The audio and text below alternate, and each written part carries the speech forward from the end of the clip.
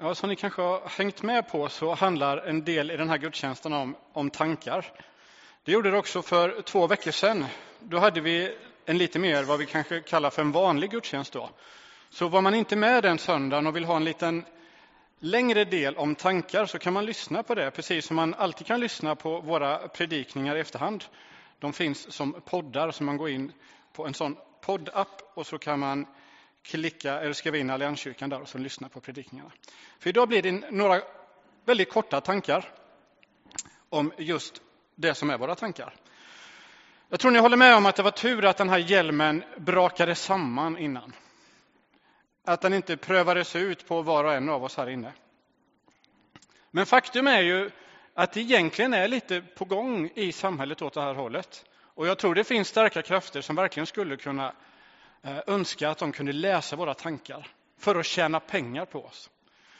Redan nu så inser man ju att ens fru kanske är sugen på en resa. För när hon har googlat resor så kommer det plötsligt upp massor med reklam för resor. Eller nu när det är födelsedagar för våra barn så plötsligt så ser man alla sajter som säljer leksaker. Så det går att spåra lite vad som händer här uppe. Och det har också gjorts försök i affärer när man kopplar upp sig på någons butiks wifi. Så kan den läsa av var stannar de någonstans. Vad är det de står och tittar på? Hur rör de sig inne i butiken? Och då är det ganska nära att man är inne och rör i våra tankar. Men våra tankar är nog problematiskt nog även för oss utan om man blandar in någon yttre kraft. Och det vill jag dela något om här och nu. När små barn lär sig att rita så brukar det se ut så här. Huvudfotingar, för er som sitter lite längre bak och kanske inte ser. Armar och ben och ett stort huvud. Egentligen är det där helt genialt. För rätt mycket är vi faktiskt så. Vi är inte helt, det är nog så vi ser ut för Gud skulle jag kunna tänka mig. Det är väldigt mycket som händer här uppe. Det liksom får inte plats innanför det där skallbenet utan det påverkar så mycket mer. Och hos alla människor så hoppar det upp känslor. Vi skickar dem i våra meddelanden men de poppar upp inne hos oss också. Och de är många. En del är glada, en del är rädda, en del är ledsna, en del ångrar sig, en del skulle vilja våga, de är drömmande, de är ängsliga och de bara poppar och poppar och poppar.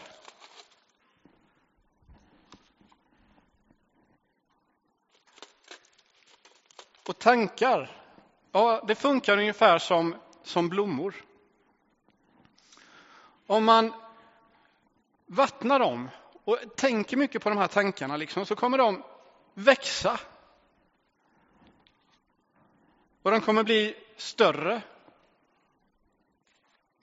Och ta plats ifrån andra tankar.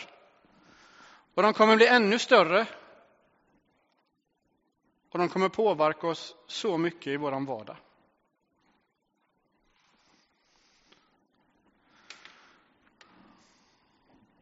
Ja, ibland när man vaknar så är huvudet redan direkt fullt av alla tankar. Andra dagar så kan man vakna med den här känslan. Att man bör med sig en jättebörda som man ska konka runt på hela dagen. Vad gör vi med det som är våra tankar? Allt det där underbara, allt det där svåra.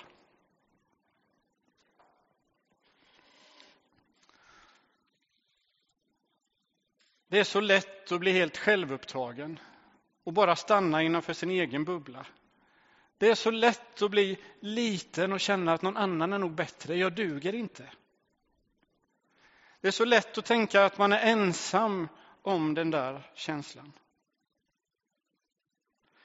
Ja, i Bibeln står det jättemycket om tankar. Och det står om att Gud tänker på oss. Och när Gud tänker på oss, då handlar det om att han vill gripa in i våra liv och göra det bästa för oss.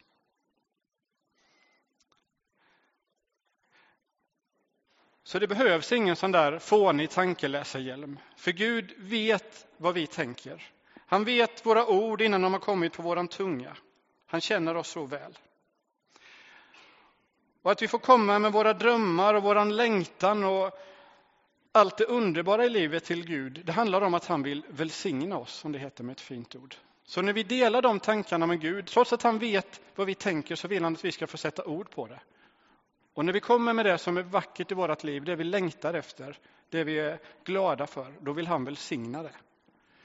Men när vi kommer med det som är våra bördor, det som tynger oss, så vill han ibland gå med oss och hjälpa oss i den situationen vi tvingas vara i. Och han vill också hjälpa oss att lyfta av bördan. Att vi får lägga våra tunga tankar inför honom. Och så finns det också en viktig uppmaning i Bibeln. Och det är att dela sina tankar med någon annan. Dela sina bördor och dela sin glädje. Att man får göra det tillsammans i familjen. Tillsammans med vänner. När man kommer hit till kyrkan och träffar André eller Rebecka eller några av scoutledarna eller ledarna i skattkammaren, vad det kan vara. Att man får dela sina tankar. För stora tankar som har växt och blivit såna här. Så att det liksom nästan blir vårt ansikte. De kan bara bli mindre om man lägger dem hos Gud eller om man får dela dem med andra. Och som avslutning så vill jag skicka med att det faktiskt finns en hjälm som ni kan ta med hem var och en. Den är mycket bättre än professorns hjälm innan, för den är osynlig. Och den hjälmen är en del i den rustningen som Bibeln talar om. Att vi får ta på oss en andlig rustning som gör oss redo att möta varje dag. En del av er kanske kommer ihåg att vi har talat om den här tidigare i kyrkan. Och den är från topp till tå, men nu nöjer vi oss med den som är högst upp. Att där finns frälsningens hjälm.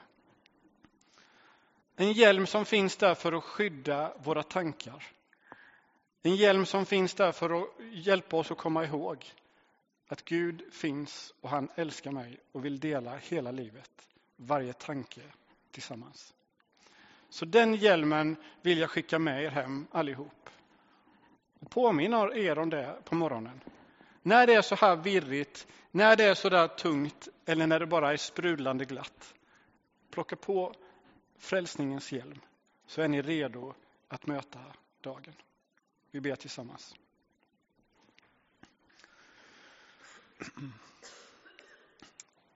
Ja, tack Herre att du har en sån omsorg om oss. Att du till och med bryr dig om vad en enskild människa tänker. Tack för att du vill ta emot våra tankar. Och att du handskas med dem på bästa sätt. Du vill dela våran glädje. Men du vill också ta emot de tankarna som vi skäms för och som vi tänker är alldeles för dåliga för att ge till dig. Men just de tankarna vill du ta. Och det var de tankarna du tog med dig när du dog på korset för oss, Jesus. Tack för att du vill ge oss en ny ande med hopp och frid för varje dag. Och tack för att vi får påminna oss om att du alldeles ifrån att vi vaknar är med oss dagen igenom. Amen. Som avslutning på gudstjänsten nu så kommer vi ha ett par lovsånger. Och vi kommer också ha en öppen bönestation. Där man på olika sätt kan få ge uttryck för sin bön. Man är välkommen fram dit och se vad som finns där framme. Men där du också sitter i bänken, ta en stund och låt dina tankar få vandra och låt dem få landa hos Jesus.